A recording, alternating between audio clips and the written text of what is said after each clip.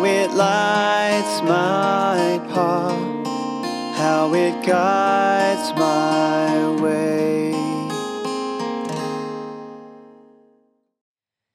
We're continuing in our journey through Exodus, and we are now in Exodus chapter 12. And I'm going to read to us verses 1 to 13. Exodus chapter 12 and verses 1 to 13.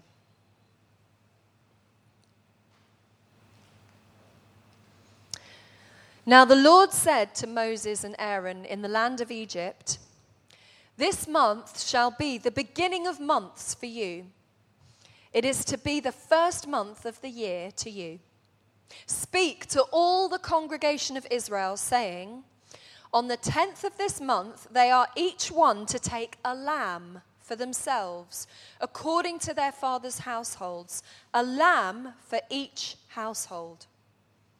Now if the household is too small for a lamb, then he and his neighbor nearest to his house are to take one according to the number of persons in them. According to what each man should eat, you are to divide the lamb. Your lamb shall be an unblemished male, a year old. You may take it from the sheep or from the goats. You shall keep it until the 14th day of the same month. Then the whole assembly of the congregation of Israel is to kill it at twilight. Moreover, they shall take some of the blood and put it on the 2 doorposts and on the lintel of the houses in which they eat it. They shall eat the flesh that same night, roasted with fire, and they shall eat it with unleavened bread and bitter herbs. Do not eat any of it raw or boiled at all with water, but rather roasted with fire, both its head and its legs along with its entrails. And you shall not leave any of it over until the morning, but whatever is left of it until morning you shall burn with fire. Now you shall eat it in this manner, with your loins girded, your sandals on your feet, and your staff in your hand, and you shall eat it in haste. It is the Lord's Passover. For I will go through the land of Egypt on that night, and will strike down all the firstborn in the land of Egypt, both man and beast. And against all the gods of Egypt I will execute judgments. I am the Lord. The blood shall be a sign for you on the houses where you live. And when I see the blood, I will pass over you, and no plague will befall you to destroy you when I strike the land of Egypt." Let's pray for Steve. Lord Jesus, thank you for Steve, for the words that you've given him. Just pray now that they will live for us. Feed us, strengthen us, illuminate us, and bless him, we pray. Amen. Morning, everyone. Sounds a bit like fast food to me, eating this food with your staff ready and your shoes on your feet. So that made me think a little bit about fast food. I was in McDonald's the other day, and I had a kid's meal. It's really tasty, but his mum was absolutely furious. I went up to the counter and I asked for 2 large fries. I was very disappointed. They gave me lots of little ones, and that wasn't what I was hoping for. How does the hamburger introduce his wife? Meat patty.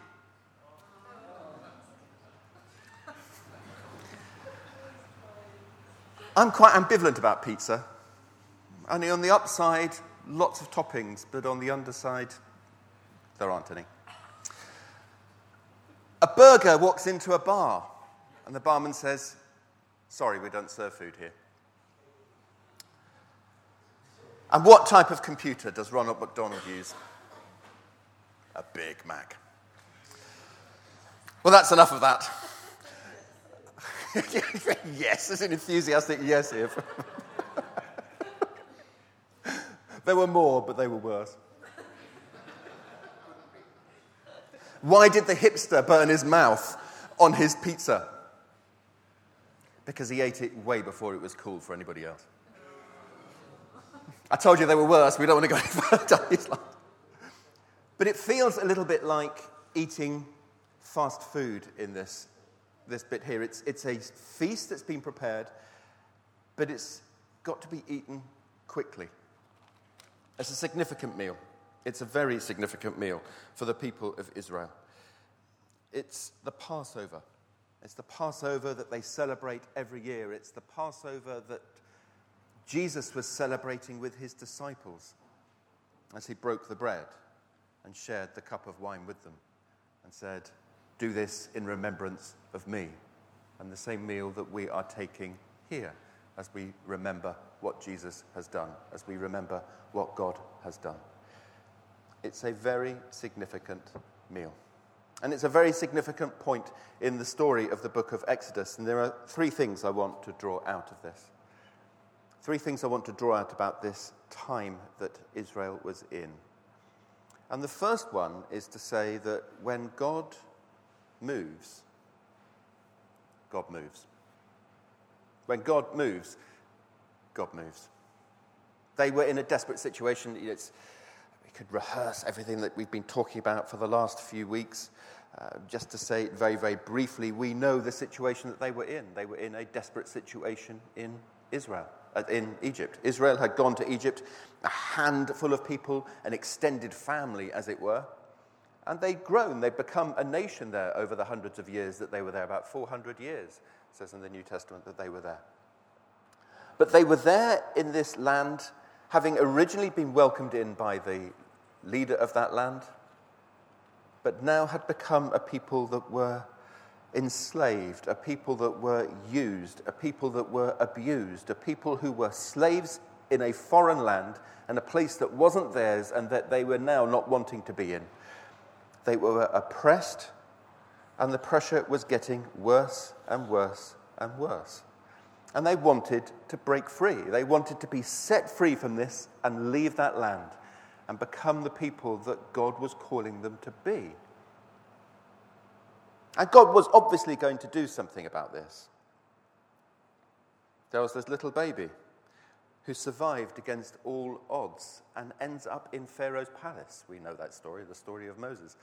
God's hand is clearly upon that baby as he is delivered from death and brought into a situation where he is cherished and cared for. Everything seemed to be working around that, and he reached a point in his life when he thought, now is the time when God is going to do something about this. He's obviously placed... Have you ever been in those situations where you think that God has placed me in this situation and it must be about time for something to happen? Nobody has ever been in those sorts of situations? You just come to your senses and think, this must be it. I've been put in this place for this reason. This must be what God has been calling me to do. I must do something about it. And Moses steps into that situation and tries to do something about it, and we all know that that went wrong. It's about 40 at that point, another 40 years in the wilderness. When is God going to act? God is surely on sorting this out, and now we are 80 years later and nothing's happened. And God calls Moses in a bush that's on fire. Finally something's going to happen, and God says to Moses, now something is going to happen. And we've had all these exciting bits. We've had clothes pegs and pipe cleaners that turn into coats pegs with pipe cleaners covered in plasticine. Absolutely fantastic bit of artwork with the staffs turning into the snakes for those that weren't there to make the craft a couple of weeks ago. We've had all sorts of signs. We've had Liz giving demonstrations of hands turning leprous and not leprous again using washing up gloves. Anyone remember that a few more weeks ago? We've had all sorts of things that God has done. Signs and wonders and miracles, a whole series of plagues that David took us through last week. What could go wrong when God is doing something like that? Surely this is the time when God is going to be on the move. And what happens? Pharaoh hardens his heart, and it gets harder, and it gets harder, and it gets harder. 9 attempts to go. 9 attempts, it seems, when God says, now is the time, and something seems to happen, and it doesn't happen. Again and again and again. Things take time sometimes.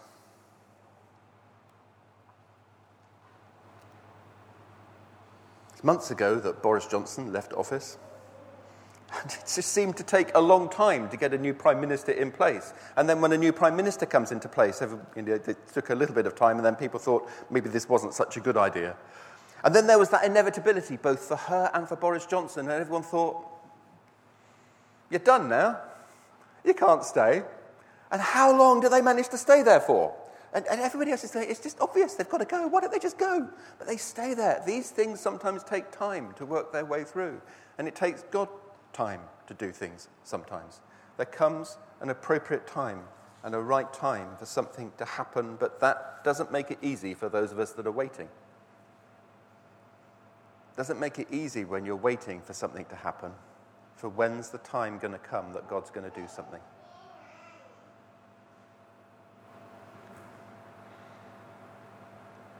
It wouldn't be a word of prophecy, it would just be a word of stating what's obvious and common sense, to say there are people in this congregation who are waiting for God to do something and God hasn't done it yet. It's hardly a word of prophecy to say. Although I felt God was saying to us as a congregation, for members of the congregation, that I know that there are people here who are waiting for me to do something and I haven't done it yet. There are people here, many of us, who are in pain and waiting for God to do something, who've got a problem with our health and waiting for God to do something, who've got a situation in our job and waiting for God to do something, are waiting for a job and waiting for God to do something. God has placed a call upon our lives and we're waiting for God to do something. There are people amongst us who are not in a relationship and long to be in a relationship and are waiting for God to do something. And there are people among us who are in a relationship who kind of feel like they may not want to be in that relationship, who are waiting for God to do something. Friendships that have tensions and pressures amongst us. And we think, I don't know if I can carry on with this friendship any longer. I don't know if I can get on with my mother, my brother, my wife, my husband, whatever it may be, my children. This is so difficult. God, will you come and sort it out? And nothing seems to be happening. And it's even worse sometimes when we've had that word. When someone has said, God's going to sort this now. And it still doesn't seem to happen. It begins to move and it hasn't happened. We're not the first to go there. Moses and the people of Israel have been there centuries ago, millennia ago, and know what that is like. God is faithful. And that's the point of the passage this morning. God is faithful. There comes a day when he acts at the right time to act, and he will act, and when he acts tremendously. But sometimes it takes a while to get there for all sorts of things. And as we look at the passage today, it's a significant moment, and you often know that you're reaching a significant moment when the action slows right down. And you get detail and detail and detail. We see this in movies. If you're watching a movie and stuff happens, there's the blink of an eye, all sorts of things are happening and weeks have passed. And then suddenly you find things are slowing down and you get huge amounts of detail of things that have happened. Sometimes multiple camera angles, repeating the same piece of things that are happening again and again. Make sure you got this. Make sure you got what happened at this point. Let me show you in several different ways how it happens. And the filmmaker seems to take forever to show us something. This is important. This is an important moment. They're told the type of lamb to select, how old it should be, how to cook it, given the recipe, given a serving suggestion. It's a bit more than a serving suggestion. It's told this is how you are to do it. It's a critical moment because it's the moment when God is saying, now is the time that we will go. Verses 2 and 3. This month shall mark for you the beginning of months. It shall be the first month of the year for you. Tell the whole congregation of Israel that on the 10th of this month they are to take a lamb for each family, a lamb for each household. It's significant. This marks the beginning of the year. This is where we will always remember. It's the beginning of the year now. This is the significant point. How do we organize our calendar? Into AD and BC. Or BCE and CE, perhaps to say it more correctly. How do we organise our calendar? We organise it around the time of Jesus' death, although we're probably off by a few years, but never mind, the point is still there. We have the year that is 2022 because it's 2022 after Jesus was born. Probably at least 4 years more than that, to be honest, but it was somewhere around there. And for them, this is a significant moment. You're going to start organizing the way that you remember time. Everything will begin from this point. This is the beginning of what God is doing. And when God says go, it's a go. Don't misunderstand me. I'm not saying for everybody in the congregation that God is now saying, it's go. It's a green light. I'm not saying that. For some of us, it may well be. Some of us, it may well be that we're entering that point when God is saying that it's time to go. But what I am saying is, for some of us, it's time to go. And if God has said it's time to go, then we have to go. They had to make a meal. They had to create this meal. That was what they were instructed to do. They had to get ready to leave the house. When God said it's time to go, then it's time to go. And do I want to say irritatingly? Well, I'm going to say irritatingly. We've been waiting for some time, and then he says it's all got to happen in the next 2 minutes. You know, that kind of pressure, that's sometimes how it feels. But sometimes God says, now is the time. Are you going to go? Let's go. And for some of us, it's still future. It isn't the time to go yet. It's the time to wait. But to wait and trust, remembering that in the past, God says it's time to go, and he will say it is time to go for us. Second thing is to remember that when God moves, he invites us to participate in that moving. We move with him. He called upon Israel to have a feast with a lamb. To have a feast with a lamb, in verse 3 we read about this. We read as it says, "Tell the whole congregation of Israel that on the 10th of this month they're to take a lamb for each family, a lamb for each household. And they're to have it in a particular way, with bitter herbs, with unleavened bread, and that they're to kill it in a particular way together." They are to participate. They are to do something in preparation for this time. I have to say, it feels like a crazy time to have a feast.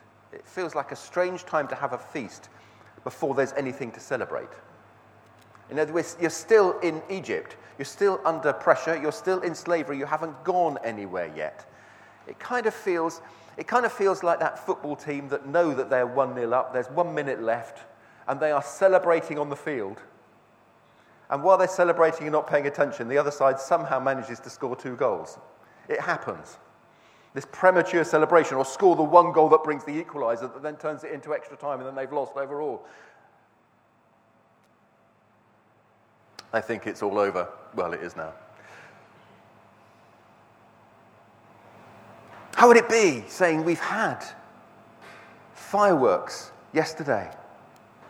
Let's just get on and celebrate Christmas. You know, we can get all the stuff. You can buy pigs in blankets in Sainsbury's. You have been able to for the last few weeks. All the Christmas stuff is there. Why don't we just have Christmas tomorrow? Just get on and do it. Let's feast now. Let's celebrate Christmas. Let's just get it over and done with early. You know it's coming. Let's just do it.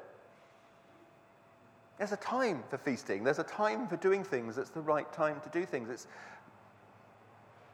For some strange reason, I've got exams on my mind at the moment. But it's like celebrating doing really, really well in your French exam. It's sitting in the middle of your French oral exam. It's just not the right time to do it. And it feels for Israel that they're told to celebrate, to have this feast together before there's anything that has happened, before they've been released. Is it really time to get that lamb and to look up what Delia or Jamie Oliver says about how you cook it? Because, you know, cook it over the fire, but, you know, how low do you put it on the fire and all that kind of stuff? How quickly do you turn it? You know, that kind of stuff. The whole technicalities is not there in the instructions that you give us, so you need to see what Delia says about that. I'm not going to use Gordon. It would just be too complicated if you use the way that Gordon does it. It's just for something straightforward and simple. Is it the right time? Surely the best time to celebrate is once we've left. Once we've got away from Egypt, we can have a time to celebrate. But that would have been difficult. The reason they're celebrating now is because it brings God into focus. God is calling them to go, and they're to celebrate God calling them to go. When God says something's about to happen, it's going to happen. God is in charge. God is in control of this, not Pharaoh, who's been saying no. It looks like Pharaoh's been in charge by saying no, but he's not. God's the one that calls him to go, and God says, now it's going to go. Pharaoh's going to change his mind at this point. You're going to go. Now is time to go. But it's also because it requires, the going requires the participation of the people that are going. It's about drawing households together, about doing something together within the family, within the wider household, and smaller households gathering together and participating to do things in two ways. Firstly, participating together in readiness for what's going to happen, in anticipation for what is about to happen. Feasting before it's time to feast, because we're getting ready for the time of real feasting that is coming. There is a reason to feast that's coming, and in anticipation of that, we're going to feast. There's a reason to celebrate, and in anticipation of that, we're going to celebrate. We're going to celebrate because God is doing now, tonight, what he said he was going to do. So let's celebrate that. It's a matter of faith. It's a matter of trust. He has said he's going to do it tonight. Let's celebrate. Well, he's given a bit of notice, but the night he's going to do it, it's going to be on that night. Celebrate that night in trust. Faith is not just about believing something, it's about believing something and doing something as a result of it. Often costly. And it's faith. It's grabbing hold of it with faith. It's faith without panic as well. Can you imagine that? That's that delicate balance that they've been told of.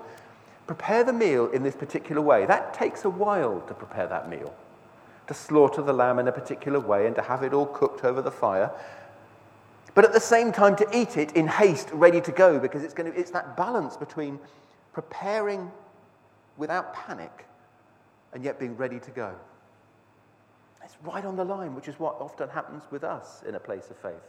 It's that calmness of trusting in God when there's that sense of having to do things quickly that looms over us and that sense of panic. Is that familiar to anybody? Often the place of needing faith is a point of that panic that I have to do something. And it's in the presence of that panic that the Lord is saying, do things carefully, but be ready to leave. Quite often God asks us, I think, to do little things before we engage in the big thing. To do a little thing in readiness for the bigger thing that's going to happen as steps of faith that we go on. If God is calling us to do something significant, he'll often call us to do something little on the way. You can see this in the story of Abraham. Abraham was just told to leave his ancestral home and move. He wasn't told where he was going or what was going to happen, and he takes the first steps. I can think of things that the Lord has called me to do, and I'm not sure that I would have been keen to go on the path that I ended up going on if God told me in advance what was going to be involved in that path. But he reveals to you what the first stages of those paths are, and I think, I can do that. And you take the first couple of steps, and if you're willing to take the first couple of steps, then you begin to discover a little bit more about what that path is like. And you thought, well, I'm walking on this path, and God is trustworthy, and I can do a bit more, and I can do a bit more. And it's that first step that he's calling them to do, to participate in his deliverance, and participate in the deliverance by doing a little thing, by having this meal together, by putting a bit of blood on the door lintels.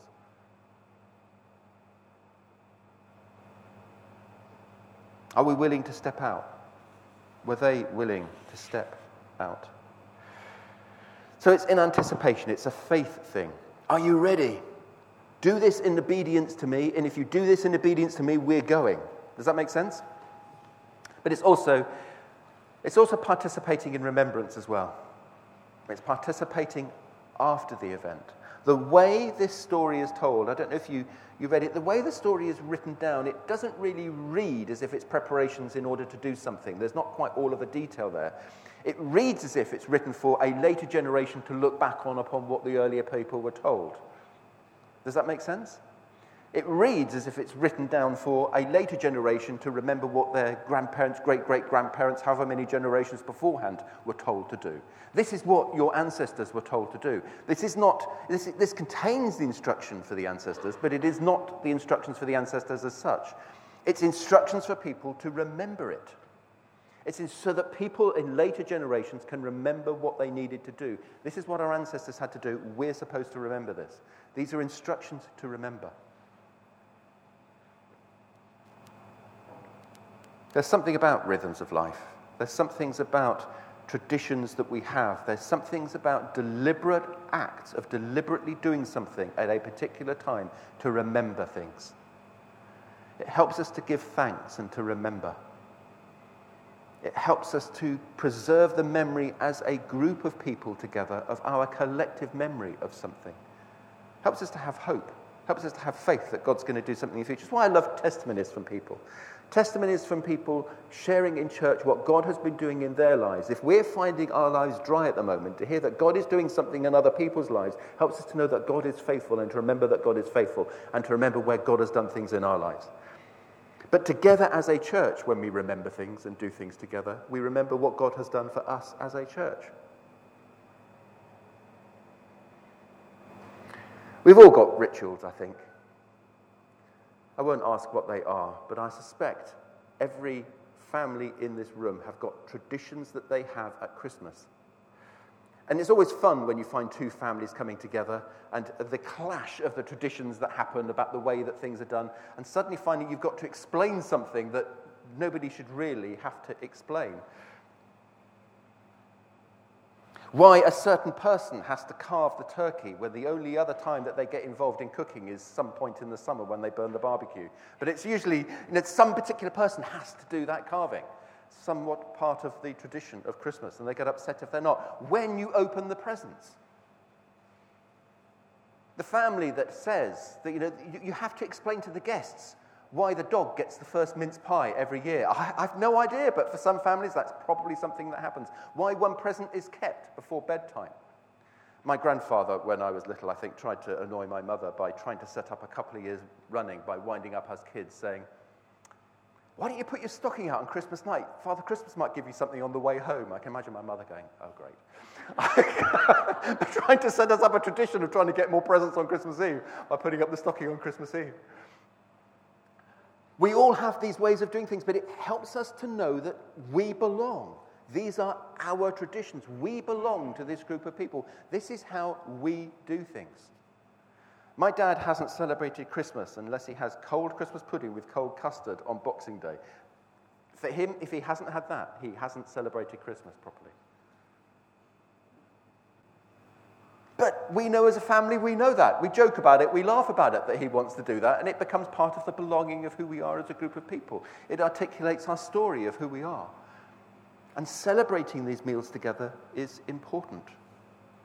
Celebrating communion together is important.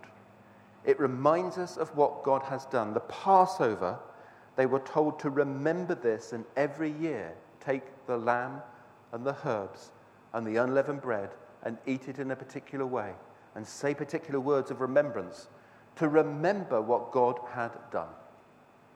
This is an amazing act of deliverance. And it's important to remember it. This is an amazing act of deliverance. The amazing act of deliverance. And as we've taken bread and as we've taken wine, we remember what Jesus has done. And we feed upon his life and we drink him into us.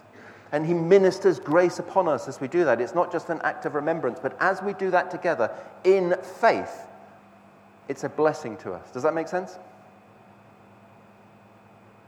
So there's a participation that goes on as we look at this passage here. You can't be a Christian without participating in what God is doing.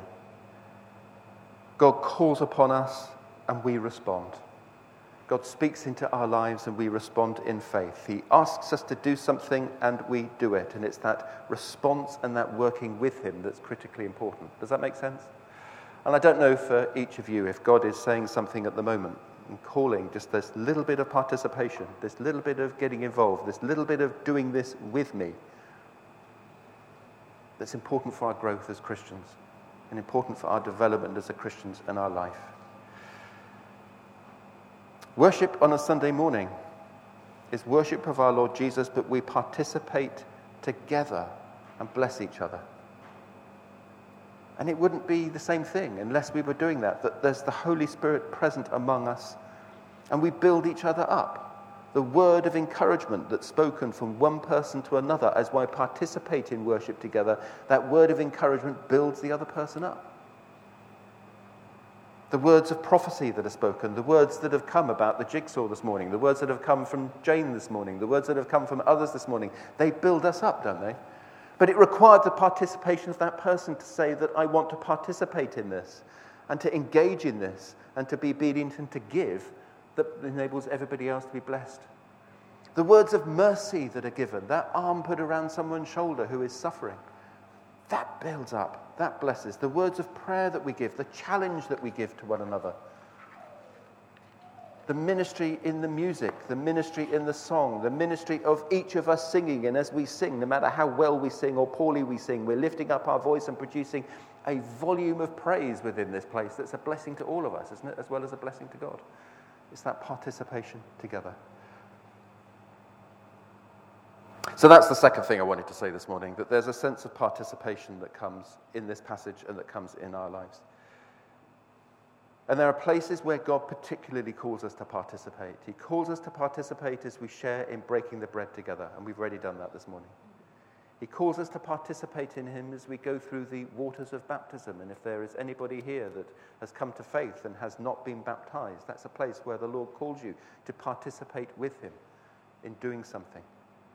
We participate as well as we obey God and do what he calls us to do, and we participate as we worship. And maybe God is calling us in one of those areas.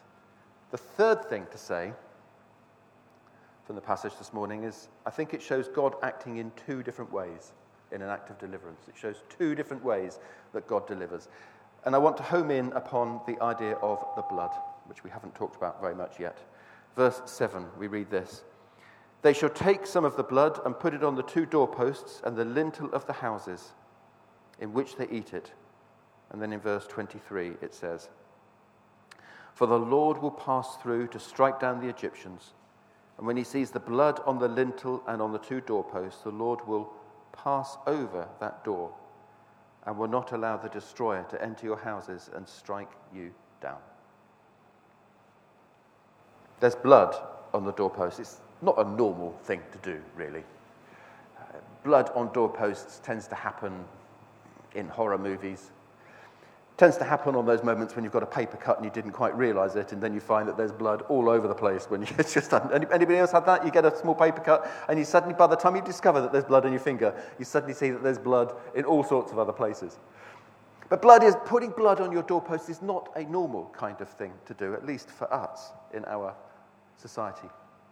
What is the significance of it? What's the significance of putting blood there? Well, quite often we think of this in terms of sacrifice, and an animal was sacrificed, and in terms of the sacrifices that go on in the Old Testament, the forgiveness of sins, and the bringing of forgiveness of sins to people.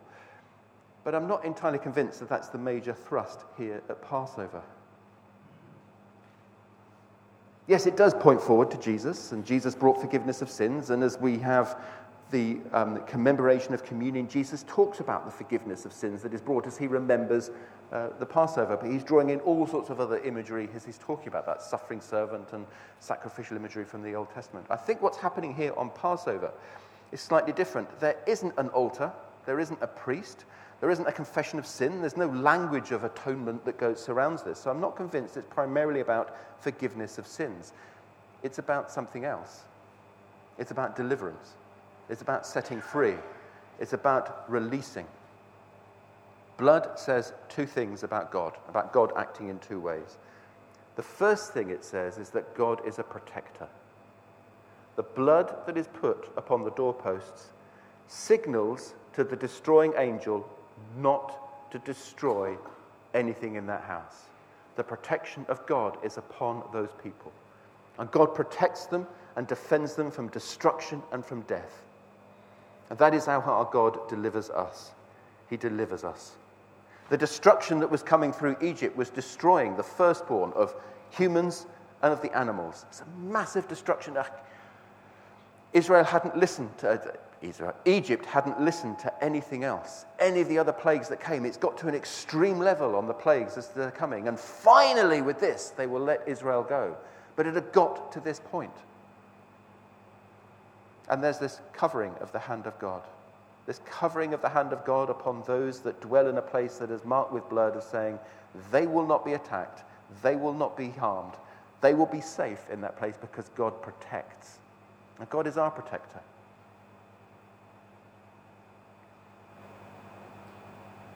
We are those that know what it is to be protected by God. We are those, as it was pouring with rain this morning, that have come into a place that gives shelter from rain, and have taken down our umbrellas and have taken off our coats because it is no longer raining upon our heads, because we're in a place of protection from the rain. And being in a house where there's blood upon the door is being in a place where God is protecting from death, in the same way as being in a house protects us from the rain.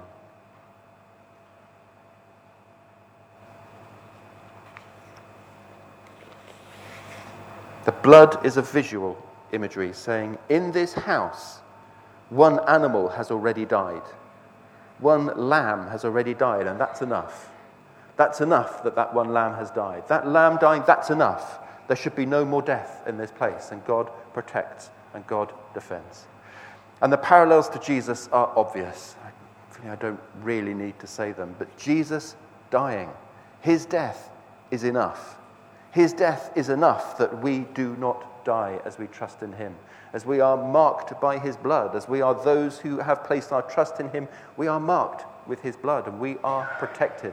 We are delivered. We are those that have entered into his house and are defended from the rain. We are those that have made that. There's a choice on our part to enter in. There's a choice on our part to put the blood on the door. There's a choice on our part to do that. And God delivers. What I find interesting about this is the whole question of why Israel needed to be protected in the first place, because Israel didn't really seem to need to be protected from the other plagues in the same way. The other plagues seemed to home in upon the Egyptians. And there's something here that seems to be different about Israel needing the protection of the Lord upon this. And it may well be saying something about who Israel is, that Israel wasn't completely obedient to the Lord.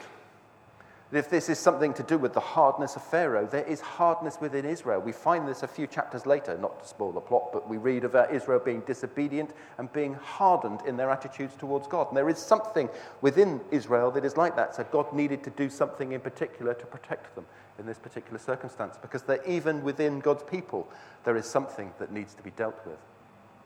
Second thing that it shows God doing, though, is God is a warrior.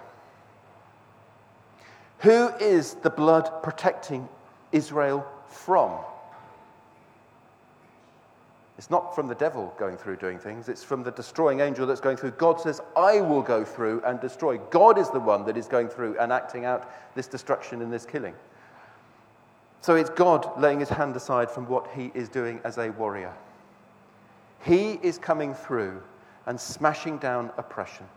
He is the one that is coming through and clearing the path for deliverance. Deliverance could not happen unless he came against Egypt and smashed down the arrogance and smashed down the opposition that comes against God's people within Egypt. And God is coming as a warrior. This is war language. This is the language of the kinds of things that happens in war. And God is coming as a warrior, coming as a warrior for his people to deliver them and set them free. Does that make sense? And there comes a point sometimes when we need God to come and act strongly on our behalf. And that he does. So this morning, if you're in that place where you're waiting for God to come and act, keep waiting, keep trusting, keep praying, keep looking. Because when he says he's coming, he's going to come. When he says he's going to deliver, he will deliver. He will come as a deliverer, as a mighty warrior, and push things out of the way that are ahead of you and push things back to clear a path for you to be able to leave the situation that you are in. And he will come as a protector to protect you from everything that is happening around that, this bubble of safety that surrounds you as he lifts you through that situation. Isn't that wonderful? But he calls us to participate in it too. And sometimes that's the participation that comes in faith before it. And sometimes that's the participation that comes to always remember what he's already done, that we can trust him for the future. Let's pray together.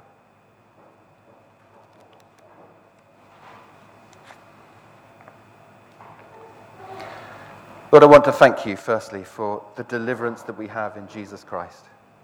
And to remember what you have done for us. As we've celebrated that today, taking the bread and the wine, Lord, we thank you that you've delivered us. Thank you that you've saved us. Thank you that you've rescued us.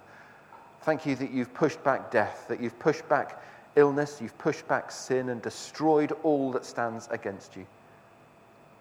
And Lord, we hasten the day of your coming, bringing us into the fullness of that deliverance. And pray, Lord, come soon, Lord Jesus.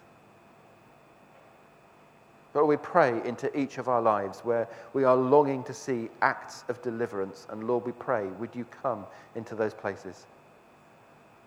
Lord, the things that rose in our minds as we were talking earlier about the pressures that we're under, would you come into those situations, we pray.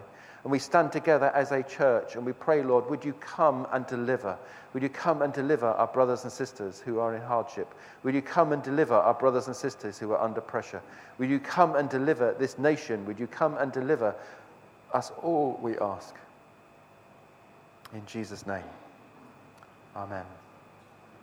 Let your living word abide in me so richly as I abide in you. Let your living